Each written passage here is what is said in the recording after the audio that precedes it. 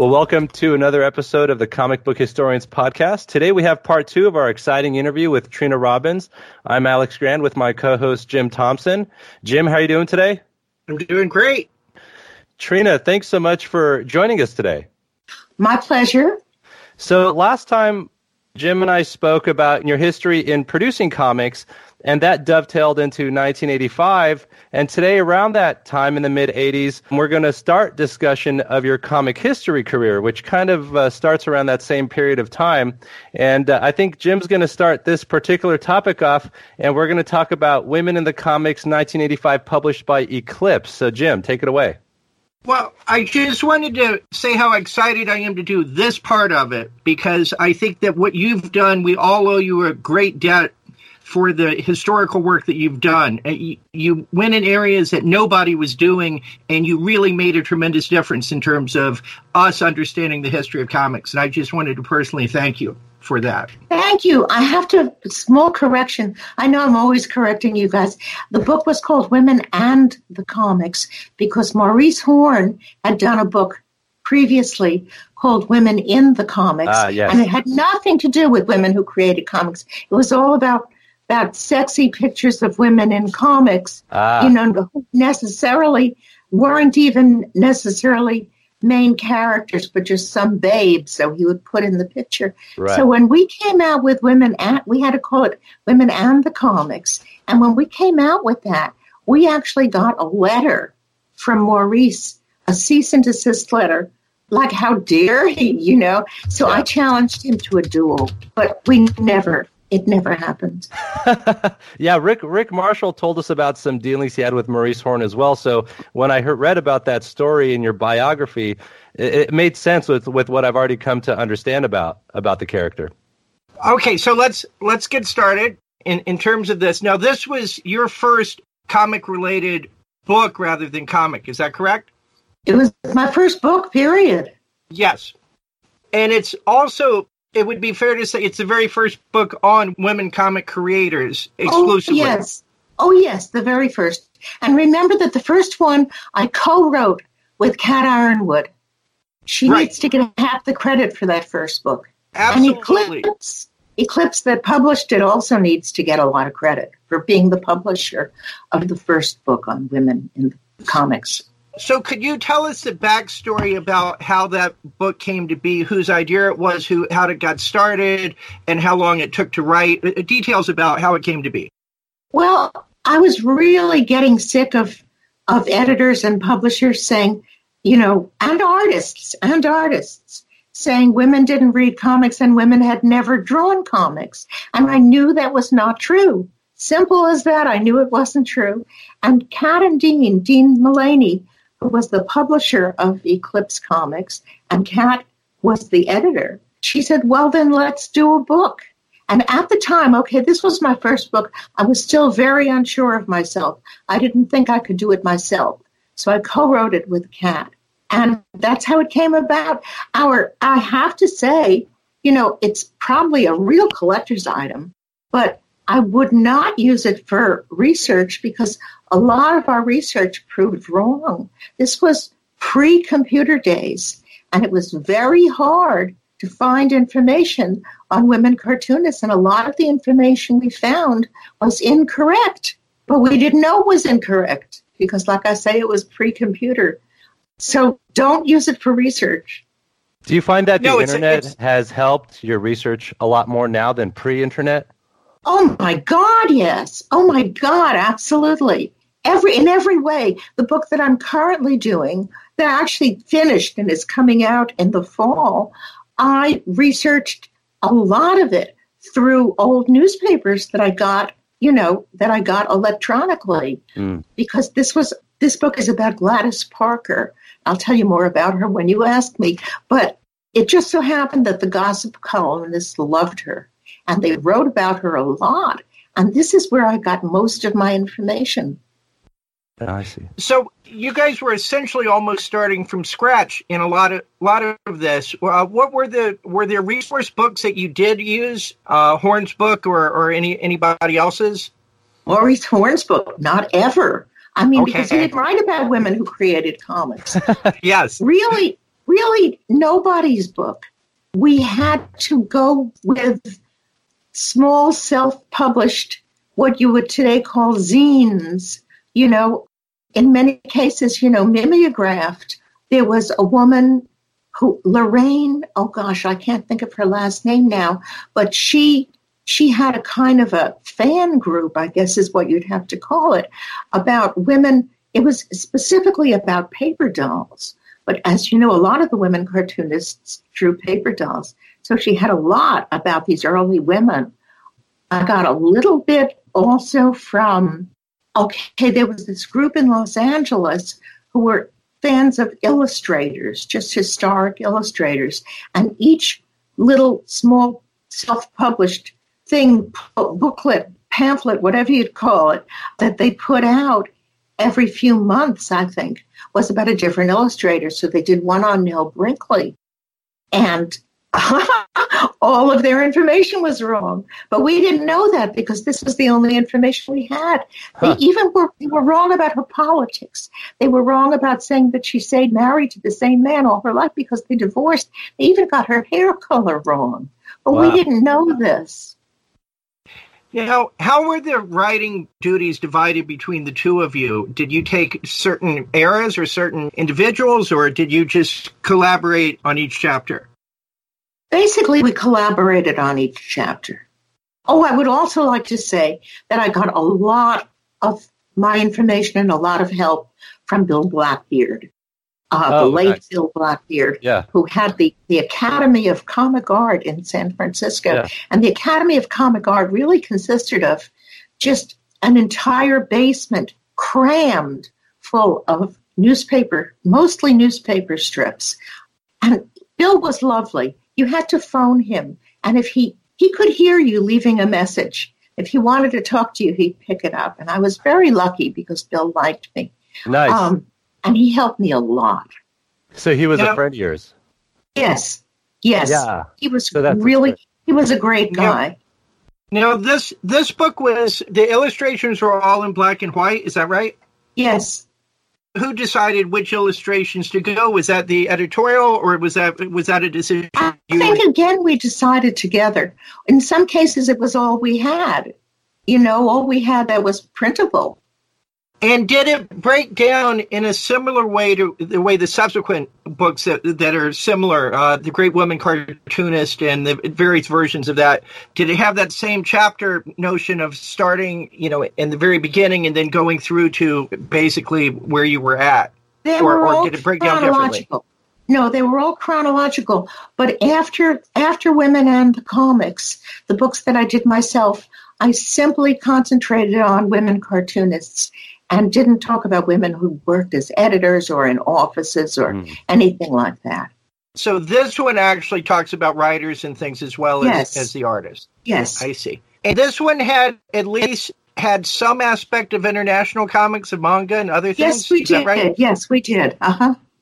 And how was that? Was that an area that you already had some existing knowledge about, or was that a lot of new information coming in? I had a little bit of knowledge because I had already been to Europe and met women cartoonists and was familiar with the work of a lot of the European women. Nice. I see. And what was the reception of the book? Was it received? It was received positively by mainstream critics, wasn't it? Yes. It was actually even reviewed in the San Francisco Chronicle, and they have never reviewed any of my books, and that's my hometown. One question I would have is, you're obviously part of comics history yourself, as was Kat. How did y'all deal with having to write about yourselves in terms of your contribution toward the historical moments you're writing about? I think that in all of my books, I have been very modest. I haven't pushed myself just because I'm writing them. I have simply included myself where it's necessary to include myself historically. Is it awkward writing about your friends and people that you were working with at the time? No, I treated everyone equally. Nice. Have you ever had any pushback from people where they didn't like how you portrayed the events? I think it was in the first book, Women and the Comics, that I left a couple of people's out by mistake. It was not on purpose. And they were kind of upset until we explained that we had not done this on purpose. I see. Okay, I think we can come back to some of this, but let's move on, Alex, to the next book.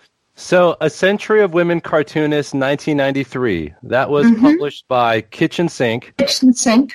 And this was just you writing at the time, correct? Yes. So how would you say this project was different from Women and the Comics? Would you say that it was just more researched? Tell us some of the contrast between the two. Well, it was ever so much more researched. At that point, we even had the internet. I had just started using computers in 1993, but we had them. We didn't have what we have now, but we had something. Also, the reason that I did it was that Women and the Comics met a very sad fate. What happened was it was published in 86? Was it 86 or 85? 85. 85, okay. Well, all the copies that had not immediately gone out to stores were stored with Eclipse's other books in the basement of the house where Kat and Dean lived. Yeah. And in 1986 came the great Gurneville River, Russian River flood in Gurneville. And if you know much about the Bay Area, we do have this happen every now and then. It rains too much and the rivers flood. Okay, well, it really flooded, and everything in the basement was turned into basically paper mache. Yeah, so that was the end of Women and the Comics. Yes. So by 1993, I knew there was a need for another book. And this time I was competent enough to do it myself. Did you pitch the idea to Dennis Kitchen, or did Dennis Kitchen come to you? How'd that work? I pitched the idea to Dennis. Okay. And was Kitchen Sink in Massachusetts at this point when you pitched it to him, or was it more by phone? How did that happen? Oh, we did it by phone. Okay. But aren't they still in Massachusetts? They had moved from Wisconsin. In 1993 was when they first moved to Massachusetts from Wisconsin. Okay. So as far as the difference was more researched, were you also able to conduct more interviews with past creators for this particular edition versus the Women and the Comics book? Yeah, I did. I was able to find, again, thanks to the internet, I was able to find these women, many of whom are no longer with us. Oh, great. In one case, Ruth Atkinson, who it turned out had drawn the entire first year of Patsy Walker comics. Yes. In that case, she walked into a local comic book store, looked at the comics, and said to the owner, I used to draw this stuff. And he got her phone number and phoned me immediately. It turned out she lived 8 blocks away from me. Oh, that's amazing. That's great. Yeah, because I was going to ask you about Ruth Atkinson and Pauline Loth with with Miss America and Patsy Walker and Timely in the 40s. Yes, yes. And in 1945, Ruth Atkinson did a story about demanding equal pay, and it seemed like Timely was more women-friendly in their content than some of the other publishers. Is that a correct statement? Timely was very girl-friendly, but the story that Ruth Atkinson did was not about equal pay. It was about allowing the girls to wear pants to high school, because in those days the rule was you had to wear skirts. Okay. So the girls all spoke up, and they said something like, we are here for the liberation of all women. They really said that. And wore pants to school, broke the rules. Yeah, that's pretty cool. Okay, so I'm just curious, the Century of Women Cartoonists, did that also receive a good media reaction, or did it get publicity? Yes, it did. Oh, no, people loved it. I mean, it was the only book of its kind. There was no other place where you could find out about these women. Right. That's what I'm thinking. That's great. So then, 3 years later, you did the next book, which wasn't a History of Creators book. It was called The Great Women Superheroes, also published by Kitchen Sink. Yes. That's a very different book. How did that come to be? Well, I had done a book about women cartoonists, and I felt that people needed to know about women superheroes. At the time, during the 80s and also the 90s, it was all guys, and the women were just these kind of add-on characters. The super teams would be like 3 guys and a girl or 4 guys and a girl, Mm-hmm. People needed to know there had been these fabulous superheroines in the past. My feeling about this book was it was in some ways more political in that you were talking about it in a way that like Bell Hooks might talk about film, that it was talking about it in terms of critiquing what was happening in the 90s and using the prior decades to show what was there and what had been lost by that current time. Is that fair to say? Absolutely. I think that with the exception of Wonder Woman, maybe Supergirl had her own book, I'm not sure, but these women were usually part of the team. They were like I say 3 guys and a girl, and they didn't have their own books, and yet they had their own books in the past. They had starred in their own books. Now, I also thought it was an interesting subject matter for you to take on, though, because you had said in our prior interview that you didn't have, besides Wonder Woman, and Mary Marvel, you didn't really have a lot of connection with the superhero genre as compared to so many of the other genres that did have a lot more women in it. Did you just pick superheroes because, one, it was needed to discuss the lack of them, and also because it was going to sell easier than talking about jungle princesses and stuff?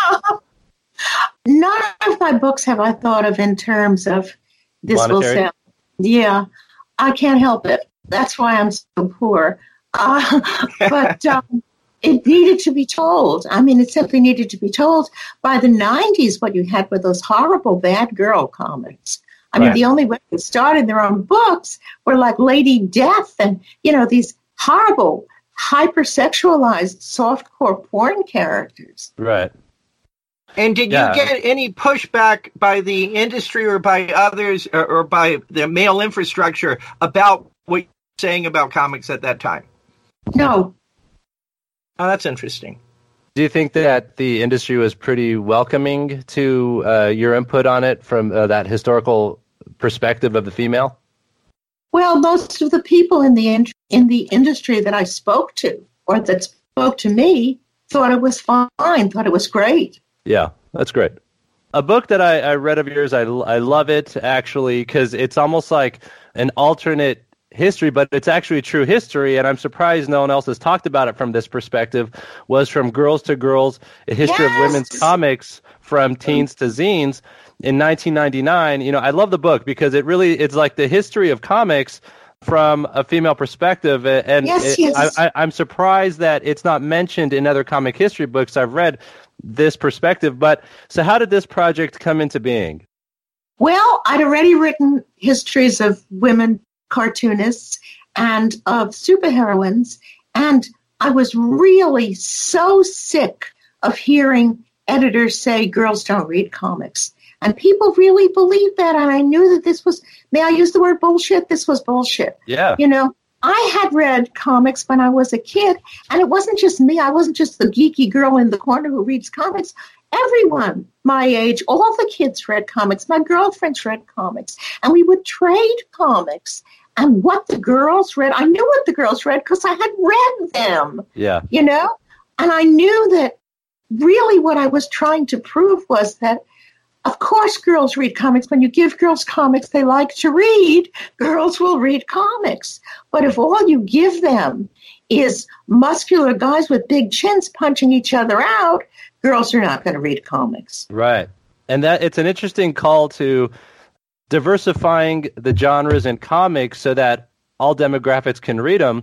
And so it seems like it's become self-defeating what in the book, how the direct market almost became more of a funnel for more of the superhero genre, and then it becomes a self-limiting, self-destructive force where then boys only read superhero comics, only superhero comics are put out, and now girls are almost edged out off the side when there was decades, like in the 40s, you mentioned Archie comics being very attractive to female readers, and then in the 50s, romance comics attracted female readers. Can you tell us a little bit about that transition from teen comics to romance comics and why that shift occurred? Romance comics started right after the war. Mm-hmm. I believe Simon and Kirby, their first comic book, what was it, Young Love? Yeah, young romance, young love, I think. Yeah, okay. Okay. I think that started in 1947. They were just out of the war. They were veterans. Right. They come home, and there was, the teen comics were doing great. The teen comics, which were also about teenage girls. Yeah. But they just decided, why don't we? Because the love magazines did really, really well. But those were like older women. By older, I mean women in their 20s, even late teens, maybe 18 or 19, were reading the romance magazines. And they said, well, why don't we do a comic? And the first one was a huge success, enormous success. And of course, what happens, when one book is a success, is other people start copying it. So just, all of the comic publishers had their romance titles. Uh-huh. Do you feel like maybe the teen comics readers just grew a little older and now they wanted romance comics? Is that why the industry shifted toward more romance? No, because after all, if the teen girls became a little older and were reading the romance comics, there were younger girls who had just been reading like Funny Animals or something, and they were reading the teen comics. And the teen comics still did very well in the 50s. Yeah, like Archie did really well. Now, there's another phenomenon you mentioned, and you touched upon it earlier, but Katie Keene and Torchy from 1947 and the divide in how women are portrayed. You mentioned that Torchy is almost more fetishy, sexy. Katie Keene is more classy and sophisticated and more for like an innocent female perspective. But you evolved that. You've also mentioned like Al Feldstein's Sunny in 1947 for Fox, and Quality's 1947 Candy had a similar polarization. And then in the 90s, you have Lady Death versus the Real Girl comics. Why do you think this polarization exists in how women are portrayed in comics? Well, because there are always going to be guys who do comics specifically for other guys. Torchy was not really done for girls. Torchy was a pinup comic done for guys. And you said something about fetishy. I mean, it was totally fetishy. Bill Ward was totally a fetish artist. He couldn't help himself. That's just what he drew. So he had to draw those legs with the super high-heeled shoes and the seams on the stockings. It just was what he did. And this was not for teenage girls. Right. And it makes sense because he started that in the military for military guys, so it kind of makes sense, right? The last thing about that particular book I want to mention is in the 1970s, there's almost like a crisis you mentioned in the way women are reading comics and what they're looking for, because it becomes more about women's liberation. But then the mainstream comics, they have a hard time really connecting with that. Oh, they really didn't get it. So then what happens is you have Stan Lee, who wrote a lot of female comics in the 40s and 50s, but then that approach didn't work in the 70s anymore. And then so you have more the rise of the independent comics coming out from a girl perspective, and then romance being faded out of comics in the 70s. What was going on in women readers at the time that this would happen? Well, by the 70s, and so many of us had become feminists, the love comics, the traditional love comics, were just something to laugh at because the stories they told had nothing to do with our lives, Girl meets guy and is afraid he doesn't love her for some reason or other. And then it turns out he really does love her. I mean, really, these simple stories and so cliche. Well, they had also become very much more cliched by the 70s. The love comics that still existed were incredibly cliched if you compare them to the earlier love comics, which sometimes were absolutely brilliant. Right, that's right.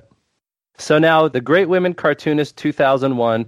So was this essentially an update of the Century of Women Cartoonists? Were there new chapters? Was it re-edited? Tell us about that one. It was an update. In certain cases, I corrected mistakes I'd made in the first one. It was basically an update with better pictures because we had color finally. It was a major New York publisher, and I was very excited about the fact that it was a major New York publisher. But the editor was terrible. I'll say that right now because I'm not working for her anymore. She was awful. She let a lot of, and not just her, but the copy editor actually rewrote things that I had written, thought she knew better than me. And I tried to correct them, and they were never corrected. So there are some mistakes in there that are not my mistakes, but that make me cringe. Ha! I see. But it looked good. The book looked good. Yeah. Oh, that's really interesting to me because I have that book, and I was cross-comparing it with Pretty in Ink just last night. And there's a lot of difference just in any basic sentence, the way that one is phrased, and it's so much more specific in Pretty in Ink. And I saw where those were correct, and the earlier version was broader and incorrect in some ways. In Pretty in so Ink, that was finally got it right. Yes. Now I don't have to do those books anymore. All right, the next that I have listed, which came out the same year as Great Women Cartoonists, was Neil Brinkley and the New Women in the early 20th century. Nell Brinkley. Nell, yeah, not no, Neil. I'm sorry. Yes. That's my mistake. I make that mistake. Nell Brinkley, yeah. Nell Brinkley. Yes, absolutely. I'm going to save that and do it together with the other Brinkley book. And so I want to skip that and go to, is it Canary Press? Oh, no, not Canary. Something. Okay. It's Conari. Canary. Mm-hmm. You did 3 books for them in the early 2000s, one in 2001, 2003, and 2004. Now, are those your first non-comic related books that you did? Well, I actually did a children's book sometime in the 90s. If I had it right in front of me, I could take it and look at the publication date. It was done by 10 Speed Press, and it was called Cat's Walk. I've never heard that one. Please tell us about that for a minute. Neither has anybody else. They must have really had bad distribution. I ran into a couple of editors for 10 Speed Press at a convention, and they said they were fans of mine, and would I like to do a children's book? And I said, yeah. So I did a children's book. It's good, too. It's good, too, but nobody knows it exists because they had awful distribution. Oh, I would love to see that. All right, so tell us about Bad Goddesses with Attitude. Goddesses with Attitude. I decided I wanted to do a book on goddesses.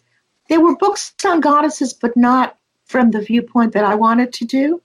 And no one was interested until, I guess, I found Canary Press, or they found me. I'm not sure how it worked. But by that point, I had tried other editors, the kind of editors I thought would be interested in goddess books, and they were all, basically they wanted to make it politically correct. Can you talk about the earth? And can you talk about, the wisdom and all these very politically correct New Age terms? And so I didn't want to do that. So when I finally got to do a goddess book, I said, the hell with that. I'm going to just do outrageous goddesses, bad goddesses. So talk about some of the guys who, like, for example, who did you cover? Okay, well, gee, there's so many. We could even start with Isis. I don't know which one. Oh, I think I started with Inanna because, again, it was chronological to a certain degree. Inanna really is the first major goddess, and how she decides to visit her sister, who is the queen of the underworld, Ereshkigal. And Ereshkigal is so horrible. And she's so jealous of her sister who rules up in the sky that Inanna has to pass all these gates to get to finally see her sister. And at each gate, the gatekeeper takes an article of clothes away from her. So finally she winds up stark naked in front of her sister, who that doesn't satisfy her sister. She's still just so pissed off at Inanna that she strikes her dead and hangs the body up on a hook in the underworld. She's a horrible person. And these tiny little spirits have to help Inanna and bring her back to life by giving her the food of life and the water of life. How international was this in that, did you do Japanese and Chinese? Like, did you go all over the world? I did Japanese. I think it was Izanagi and Izamami, if I got the names right, where they're like the two first humans created by the gods, and she gives birth She gives birth to the mountains and to the islands. And, she's the mother. But then she gives birth to fire, and it kills her, as it would, So she has to go to the underworld. And he misses her so much, he tries to get her back. But unfortunately, she's been in the underworld, and she's eaten the food of the underworld. So she's really a corpse, and she's rotting and dying, and it's disgusting. And she comes after him, and he's like, oh, no, I changed my mind. Go back. My niece recently got a tattoo of a pomegranate when she turned 18. And I said, well, did you do this because of Persephone? And she was like, I don't know who that is. And I'm like, you have a... Similar story. I mean, really what happens with all these goddesses is they die and return, and it's all tied in, of course, with the seasons. When they die, it's winter. When they return, it's spring. It's very similar. And so you go from that to women who kill, which these do as well. But this is different. Alex, this is your crime. Take it away. So tell us about Women Who Kill. Oh, that's one of my favorite books that I've written. Maybe it's my very favorite books that I've written. These women are so interesting. And basically, that's what I wanted to do. Okay, I did Bad Goddesses. Now, what interested me? Well, women who kill. Because there are very few of them are serial killers or mass murderers. Right. And we all know about the women who killed men who the husbands who abused them and beat them. That wasn't what I talked about because that's all too obvious. Right. But women who really do kill. And, oh, gosh, I have some winners there. There's the landlady from Sacramento who poisoned all her boarders and took their Social Security checks. She's still with us. I believe she's still in prison. Yeah. But she was fascinating, because she seemed like such a sweet old lady. Maybe the worst of them was Belle Gunness, the ogre of the plains. Let's see, where was it? It was a Midwestern town. She lived somewhere in the Midwest, and she put ads. She was Scandinavian, and she put ads in the Scandinavian papers that she was a widow. She'd already knocked up her husband, that she was looking for a husband, but that because she had a ranch and everything, they had to prove they weren't just after her for her money. They had to bring $1,000 cash with them. Wow. So she poisons them as they come by, and she keeps the cash, of course, and buries them in the pig pen, feeds them to the pigs. Yeah. She was the worst. She was the worst. There's something about feeding people to the pigs. It's so graphic and awful. Yes, it is. It looks like with homicide and also with suicides, the difference between men and women when they commit these things, that when men do it, they tend to be more physically violent forms. And then when women do it, it's a little more subtle, like in the forms of poisons or taking overdoses or things like that. It seems like the homicide-suicide flavors are different between these genders. Yes, I like calling them flavors. Maybe men are chocolate and women are strawberry. There you go. But yes, I mean, to start with, none of the women killed for the sexual pleasure of it, Yes. That's something that only men do. Yeah. Most of the women who killed, it was very practical. They wanted his money. Usually it was because they wanted his money. Right. They had better heads on their shoulders, it sounds like, during these events. Wild Irish Roses was a third of those that publisher. Yes. So let's be complete and hear that one too. I'm a Celtophile. I'm not as actively a Celtophile as I was when I wrote the book, but I am a Celtophile. I'm fascinated with not just Irish history, but really all Celtic history. But I had to narrow it down to one nationality, and I made it Irish. I've traveled a lot in Ireland and Scotland and in the English countryside, and I love it. I love their history. I love their mythology. So I love Ireland too. It's my favorite place to go. It's so beautiful. And my partner and I, in traveling in Ireland, we've always looked for the mystic stuff, for the stone circles and the standing stones. Oh, nice. And, just wandering. At one point, a farmer told us, he said, I'll let you in on a secret. I've got a standing stone in that meadow over there. I don't tell the government because then they'll just come rushing in, and just disturb, my beautiful farm. But we went and found the standing stone. And another time there was a stone circle in the middle of this pasture. And after we had found this stone circle, suddenly we were set upon by a herd of angry cows, and we just got over the fence just in time. That's a great story. I don't know why that reminds me of the Mel Brooks movie Spaceballs, where there was a planet Druidia, and then when they talked about the Druish princess, John Candy says, that's funny. She doesn't look Druish. Doesn't look Druish. Yes. Yeah, I thought that was funny. So the next book, Jim caught me onto this, Forbidden City, The Golden Age of Chinese Nightclubs, 2009. What a fascinating topic. So was this inspired by Sax Rohmer's Dope? Is that? Not at all. It was just your own thing. Okay, tell us about that. Well, some of these women were in my dance class. Oh. These beautiful Chinese women, older women, but really just beautiful and always wore makeup and were fabulous dancers. Yeah. And I finally found out that they had danced. The only nightclub I knew at that time was the Forbidden City. And one of them told me, yes, we used to dance at the Forbidden City. Uh-huh. And in fact, it's funny because I told my daughter, she thought I was talking about the ancient Chinese, the one in China, the Forbidden City. I said, wow, these women in my dance class danced at the Forbidden City. And she said, good grief, how old are they? But anyway, so they invited me to one of their performances because, of course, the nightclub scene had died. It died by the early 60s, really. Yeah. But they had formed a dance group called the Grant Avenue Follies, and they performed for charity. They performed all over the place, and they were great. They were great, because when you've danced all your life, you're still a great dancer. It doesn't matter how old you are. Right. It's part of it, yeah. So I went to see the performance, and I was hooked. And I said, oh, my God, I'm going to do a book about you. And they didn't believe me. So I took them each one at a time, took them out for lunch and taped them. Oh, nice.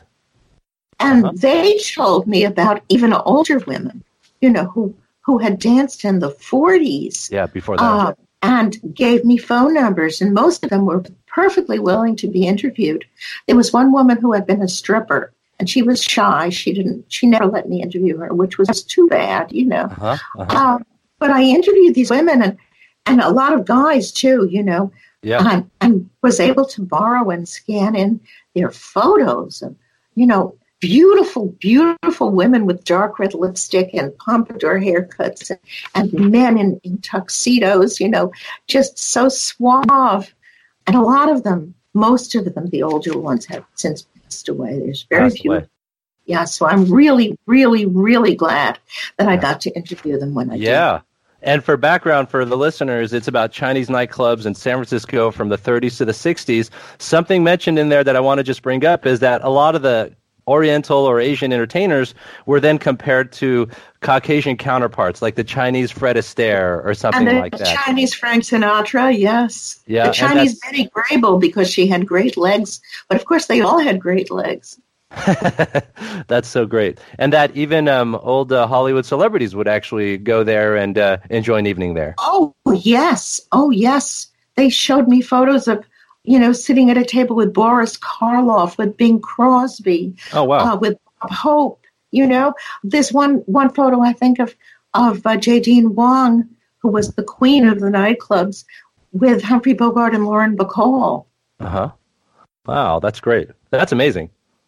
Okay, so going back to comics, the last book that you wrote, comic related, before doing this series of books that have been talking about, was Nell Brinkley and the New Women in the Early 20th Century. Yes. And the next book you did after doing Forbidden City was the Brinkley Girls. So both before and after you're doing Brinkley. Could you tell us about Brinkley so that we the audience knows? Well, of all the women that I researched, she was just the most immediately likable. You didn't have to kind of get into it and say, oh, yeah, I can see that style is very old-fashioned, but I think I could understand it. Not with Brinkley. I mean, you look at her stuff and you're stunned. You're stunned. She was so, and the thing is, she was so well known. She was so famous, and she had so many fans.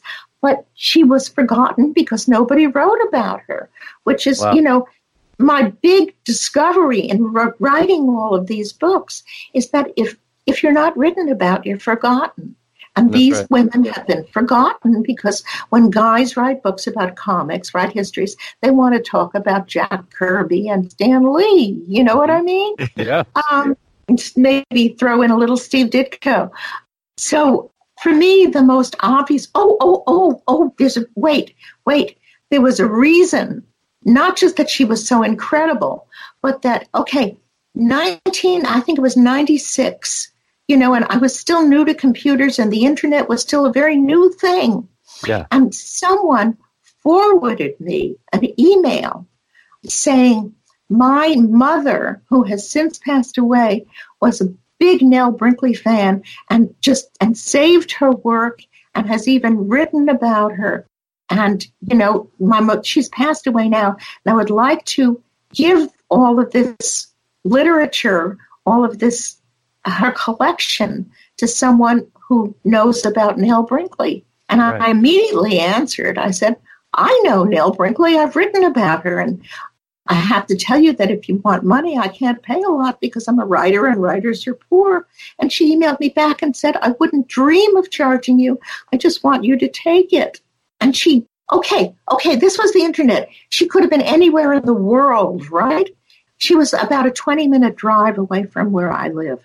And she came over and delivered this huge stack of scrapbooks with original, not original work, but original comic pages, very neatly placed in plastic, not pasted down or anything awful like that.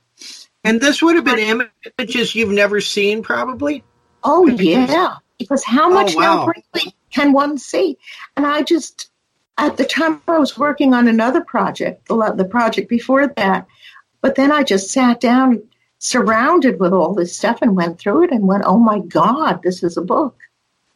Now, what is the difference between the two books, the one that you edited in 2009 and the earlier one in 2001?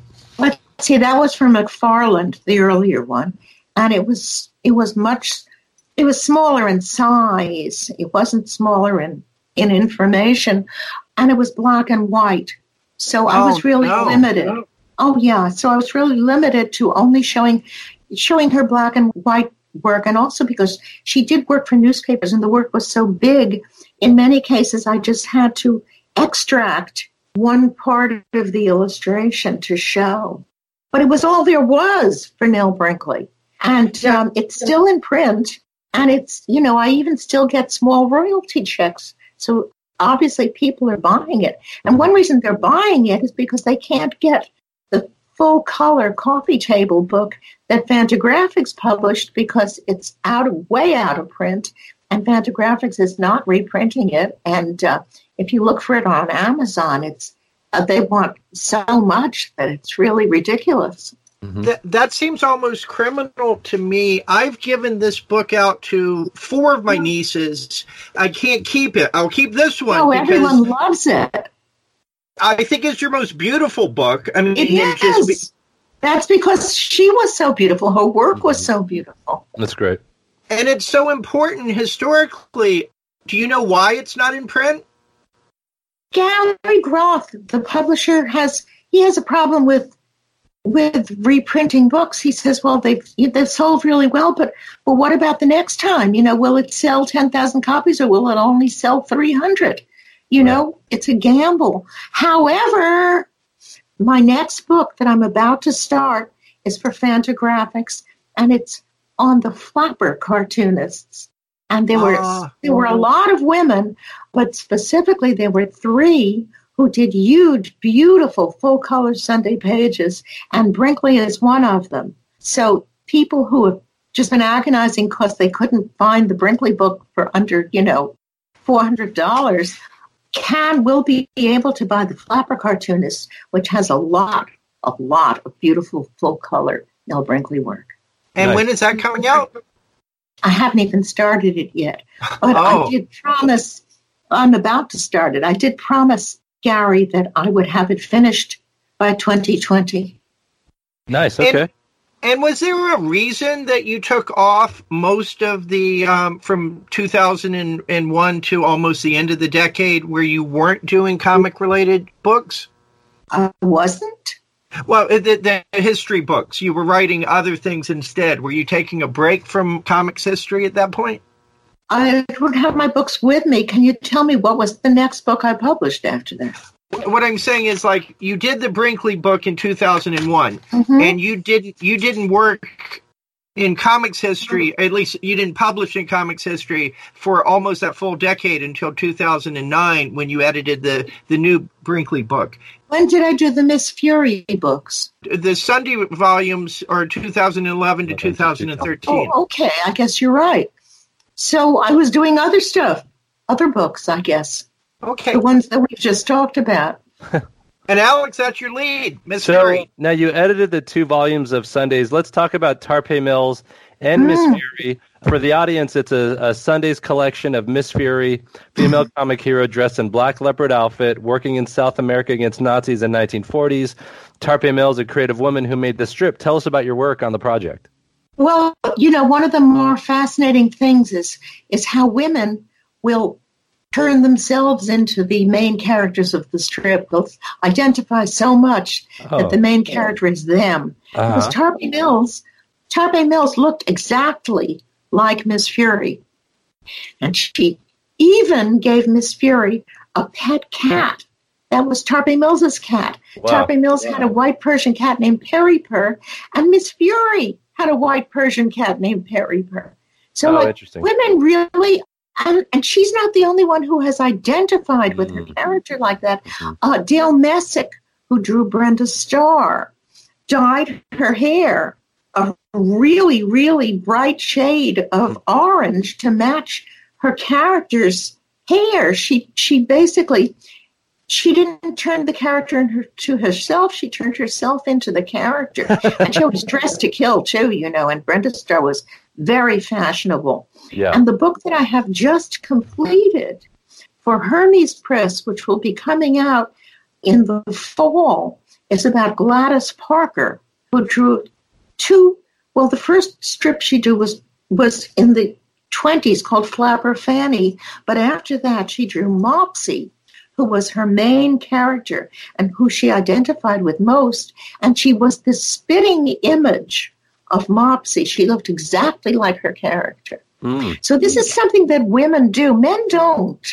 That's interesting. Yeah, because you mentioned that in your Teens to Zines book that like women's comics, 1974 was sort of a birth of autobiographical graphic novels, and you quote in there, or you have a quote in there that women love to share confidences, and they put themselves in their stories a lot. I thought that was a really interesting pattern you noticed. I never thought of it that way, but I can see that. I can see what you're saying. Well, like Milton Caniff did not look like Steve Canyon, right? That's right. He did not.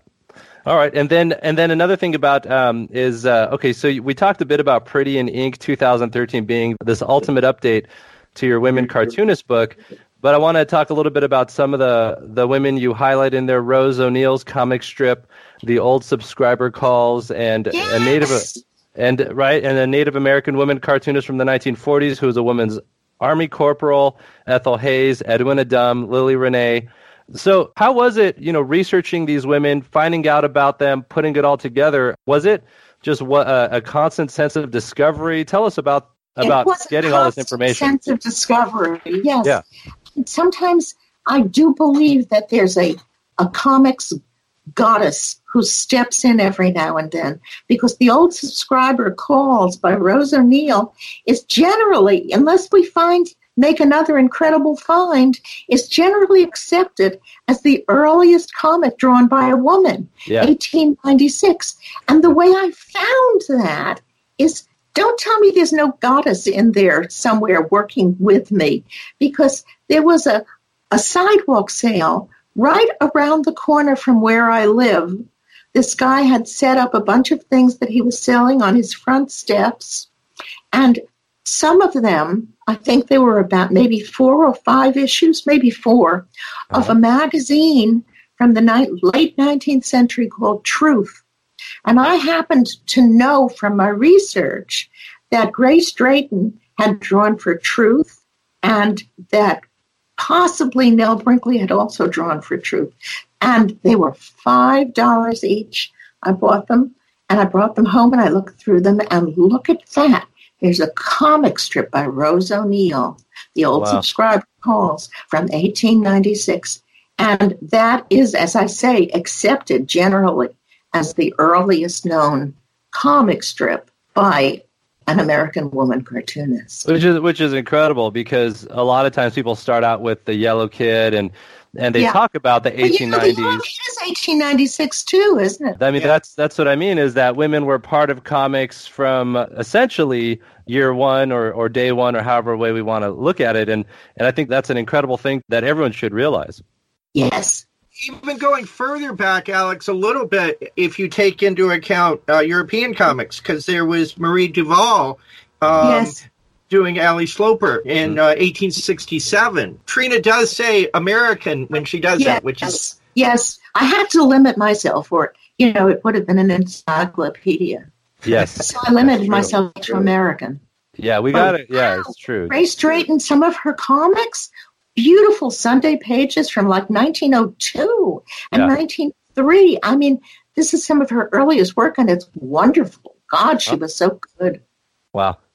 So now, one of the people I mentioned, and Jim's going to talk about this one, is Lily Renee. So go ahead and take it away, Jim. Yes, this is a different book. Lily Renee, escape artist from Holocaust survivor to comic book pioneer, is different from anything else you did. Please tell us all about that. It's a graphic novel. Well, Lily, again, thanks to the internet, I received an email from, I can't remember what year it was, but from Lily Renee's daughter. And of course I knew about Lily. I'd written about her in my books, but I had no idea she was still with us. I didn't really know anything about her, except that she had drawn these wonderful comics. And we're into comic books now. And I got an email from Lily's daughter saying, well, I knew my mother had drawn comics, so I thought I would look on the internet, Google her, and see what I could find. And your name kept popping up. And I just, even to hear from her daughter, I was so excited, I just screamed. I ran to my partner. I said, I just got an email from Lily Renee's daughter, excuse me. And so then I said, well, what can you tell me about your mother? And she said, well, I'll let my mother tell you. Here's her phone number. And that meant, oh, my God, she's still with us. So I think it's been at least 10 years, hasn't it? Well, no. Since your book. Yeah. No, I don't think so. I'll tell you when it is, but I don't believe it's been that long. Anyway, at that point, I was writing graphic novels for young readers for a publishing company called Learners. And I had a wonderful editor who unfortunately left the company, but I adore her, and I would write for any publication she worked for. And I just told her the Lily Renee story, because when I spoke to Lily, and Lily told me that she had, been this talented Jewish teenager in Vienna, and then what happens is the Nazis march in 1938, and she escapes to England in 1939, and having to leave her parents behind, not knowing if they're dead or alive, her parents not knowing she's in England, but not knowing anything else, and they escape to America, and they find her, and she comes to America, and they're living hand to mouth with a bunch of other refugees in this tenement building, and she gets a job for Fiction House drawing comics. Right. And she's wonderful. She's so great. And just talking with Lily with her wonderful Viennese accent. Okay. Lily is still with us. She is 98 years old. Yeah. And in less than a month, in about 2 weeks, she is being flown to Vienna And we are flying to Vienna too, my partner and I, because the Jewish Museum in Vienna is having an exhibit of her work. Oh, wow.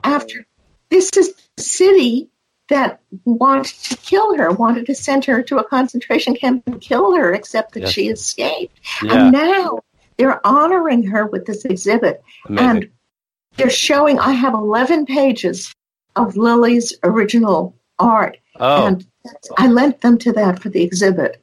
And this is probably more pages of Lily's art than anyone else has. Are you going to take a lot of pictures of this exhibit, Trina? Please tell us you will. I am taking lots of pictures and putting them all up on Facebook. Oh, nice. So I was at San Diego Comic-Con when you were promoting this book, and I went to the panel of the two of you with you introducing her to us, to a lot of people that probably had no idea who she was in that room. And it was probably, I've been 25 years to Comic-Con. It's one of my favorite panels or favorite experiences I ever had there, was the sense of history of you sitting next to her and y'all talking about comics. It was wonderful. And about her life. Yes. It was beautiful. Did you do very much of that? How many, did y'all travel to different conventions, or was that the only one that you appeared at together? Together, no. We went, there was a museum in New York at the time called MoCA, MoCCA, and they were having an exhibit, including a lot of my work of women cartoonists. And I went, and first I visited with Lily and interviewed her, and then we went on to the museum and gave a talk there. It was wonderful, and she was wonderful. I bought the poster she was selling. It's autographed. I have it hanging in my room. It's just great. So yes, absolutely. That had to be a special moment for you too, I would imagine, amongst all your convention appearances. Yes, and then I think, time flies. I think it might have been about 5 years ago that Lily was visiting. Her son lives in San Diego, and she decided she would like to come to the convention. And so he emailed me. He said, Lily would like to come to the San Diego Con. So I quickly got in touch with Jackie Estrada. And, of course, they arranged everything so that, she wouldn't have to wait online or anything horrible like that. That's nice. And she came. She was in a wheelchair. And her wonderful son and her grandsons, who were just darling, and her daughter-in-law, they all came with her, of course. But I took her around, and it was so cool. These were people. I introduced her to people who knew who she was, but they were totally just blown out. And I said, this is Lily Renee. And they went, oh, my God. Maggie Thompson. You know who Maggie Thompson is? Oh, yes, of course. Yeah. Well, I ran into her at the convention. I was with Lily at that point. Lily was with her, I guess, with her grandsons. But I knew where they were. They were still at the table. And I saw Maggie, and I just grabbed her. I said, quick, come with me. And brought her over, and I said, Lily Renee, and when I introduced her to Sergio Aragones, he knelt down and kissed her hand. I mean, it was wonderful. That's great. So, Trina, it does look like this was in 2011. Mm-hmm. So around the same time that the Miss Fury book came out was when this was released. Uh-huh. Okay, so now we're going to Last Girl Standing 2017. You wrote your autobiography, which is a great book because you really go from start to finish. What made you decide to write an autobiography at this juncture? I've been wanting to do it for a while. For one thing, there's so much misinformation about me out there. And I'm really tired of correcting the misinformation. Right. So I decided I would just tell my story. And Gary Groth loved the idea. By the way, I love that man. I told him last time I emailed him, I told him I would go to war for him. Oh, that's nice.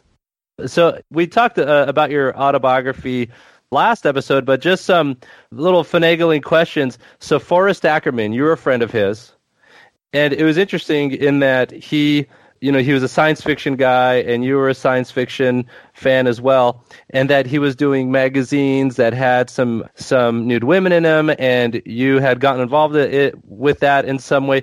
Tell us about that experience and your impression of Forry from going through that?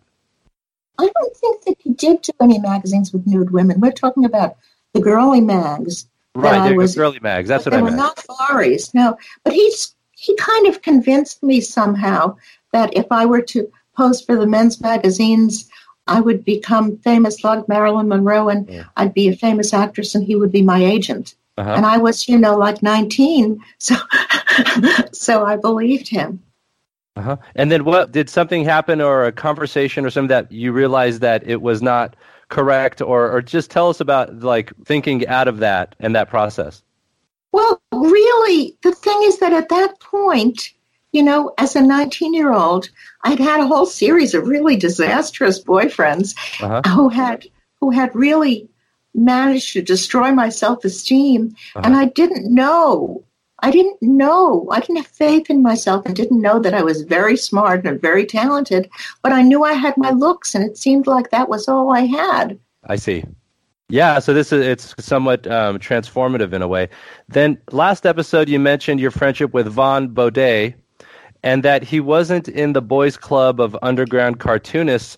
I've learned quite a bit about Vaughn Bodē since then, and he had a different gender expression than other guys in the comic industry. Definitely, yeah.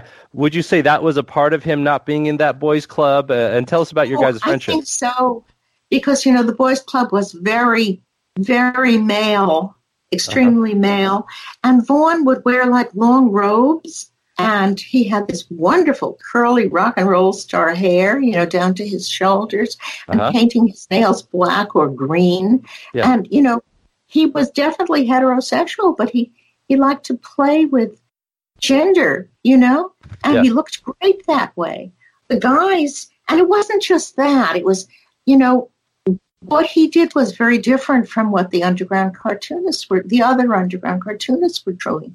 And he just wasn't part of the club, and I wasn't part of the club either, Yeah, right. Interesting. And then evidently, did you know about him and Jeff Jones before? It was Catherine Jeff Jones, and how they actually had an interest in the same woman, and both of them had like a gender expression that are different from other people.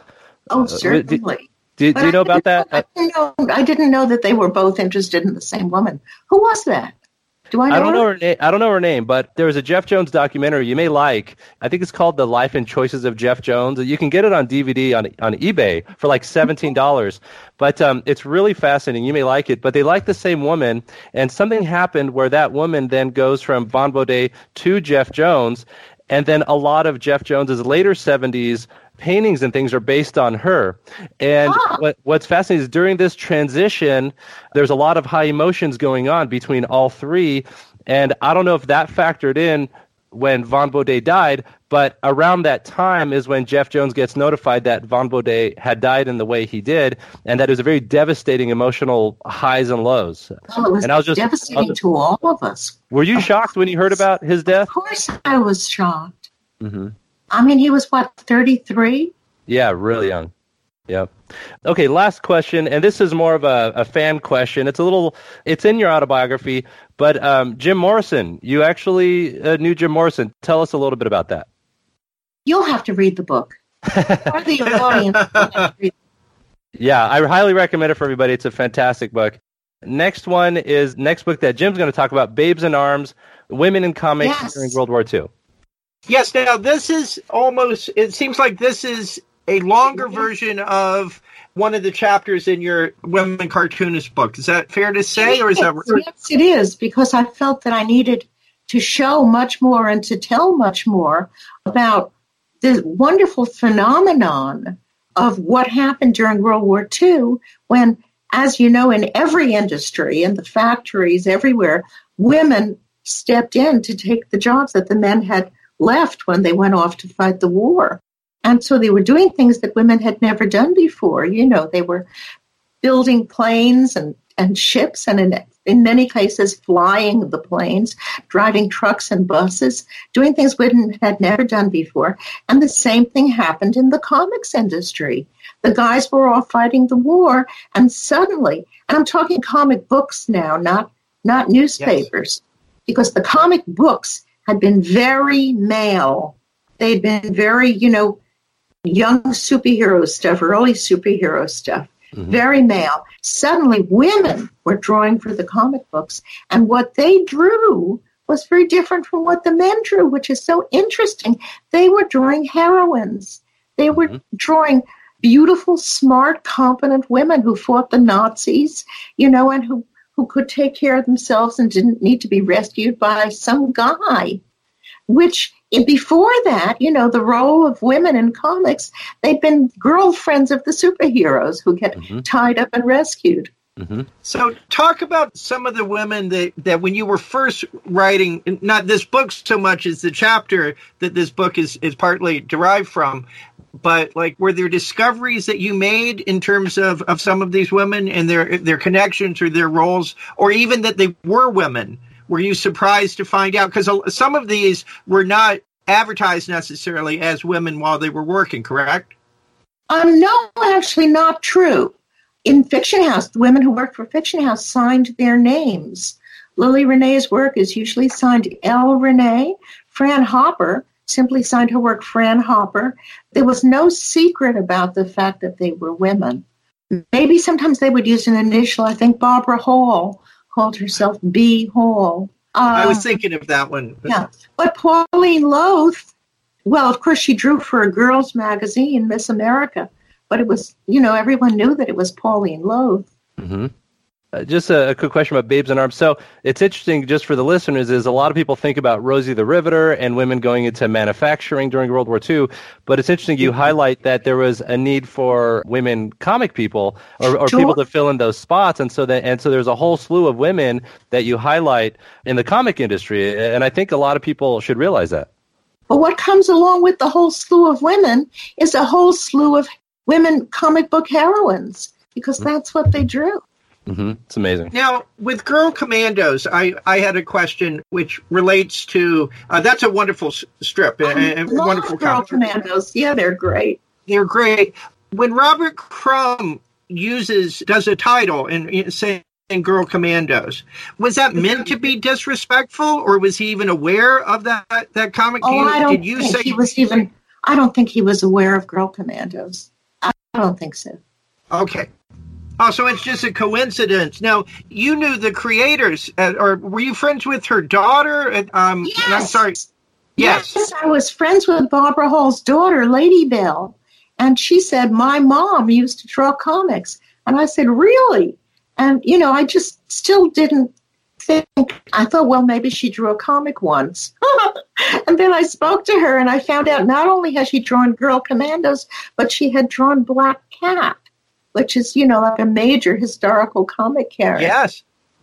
So one of the things I'm getting from this conversation, which is interesting, is how much a historian depends on luck to a certain degree, that you have come across in your work amazing connections that that provided so much of your material just by good fortune and nothing else. Yes, that's what I chalk up to the comic goddess. And then I think that's everything you have currently published in terms of nonfiction and non-direct comic books themselves. Did we miss anything? No, there's the Gladys Parker book that's coming out in the fall. Yes, it's called Gladys Parker, A Life in Comics, A Passion for Fashion. Because besides drawing this comic strip, Mopsy, which she was most identified with, she drew it from 1937 until 1965. She died the year after that. She also, throughout the 1930s, she had a line of clothing. Very successful fashion designer who drew and sold beautiful high-end dresses in high-end department stores. And by 1940, she moved to Hollywood and was designing clothes for movie stars like Barbara Stanwyck and Hedy Lamarr. So it's a really, of all the women that I have written about, she's the one I wish I could have lunch with. Yeah. Oh, that's interesting. So with your experience in fashion and clothing, because you were actually in clothing, tailoring and retail, and you design clothes for different people and different mediums and different rock bands and things. So is that always kind of in the back of your mind when you're looking at a comic page, the fashion design that's going on the page? Uh-huh. Oh, yes.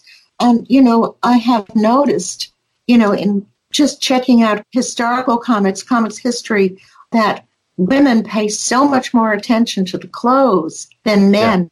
There are exceptions. Like Katie Keene is a real exception, but of course Bill Wagen interpreted designs that had been sent to him by fans. Mm-hmm. Mm-hmm. Yeah, that's really interesting. Now, Bill Wagen, when he was doing Katie Keene and doing those fashion tips, do you feel like that makes him somewhat, Bill Wagen, I guess, for Katie Keene, do you feel like that makes him somewhat unique as far as male comic creators and looking at fashion? Is that kind of a rare thing in the Wagen was extremely unique. What he did was so unique, taking designs that had been sent to him by readers. I can tell you that I am in a class, I'm taking a class that is all seniors like me, and we got into a discussion, men and women, we got into a discussion about the old comics that they had liked. Like our teacher said, he loved The Little King. Remember The Little King? Okay. And we brought up... love that. Yeah. Well, my teacher loved it too. We brought up the comics we had liked as a kid, and somebody said Katie Keene, and all of the women went, "Oh, yes, Katie Keene." Girls loved it. Girls loved it. And one woman even said, they should bring it back. Mm-hmm. Well, that's great. So, Trina, thank you so much for joining us today. This was really riveting, and we covered everything we wanted to cover. We're enormous fans of yours, and what I think I personally enjoy, and I think Jim does too, is how frank and how forthcoming you are with all this wonderful information, and you've done so much research on comic history. I think it's fair to say that you are the goddess of comic history, because what you're doing for comic history, it's unmatched. I'm really happy that we've come to know more about you and that you've taken the time to hang out with us these past couple episodes. Really, I look up to you personally, and we're just such huge fans of your work. Thank you so much for joining us. Thank you. And now I'm going to lunch. Have a good lunch. All right. Thank you, Trina. Thank you, Trina.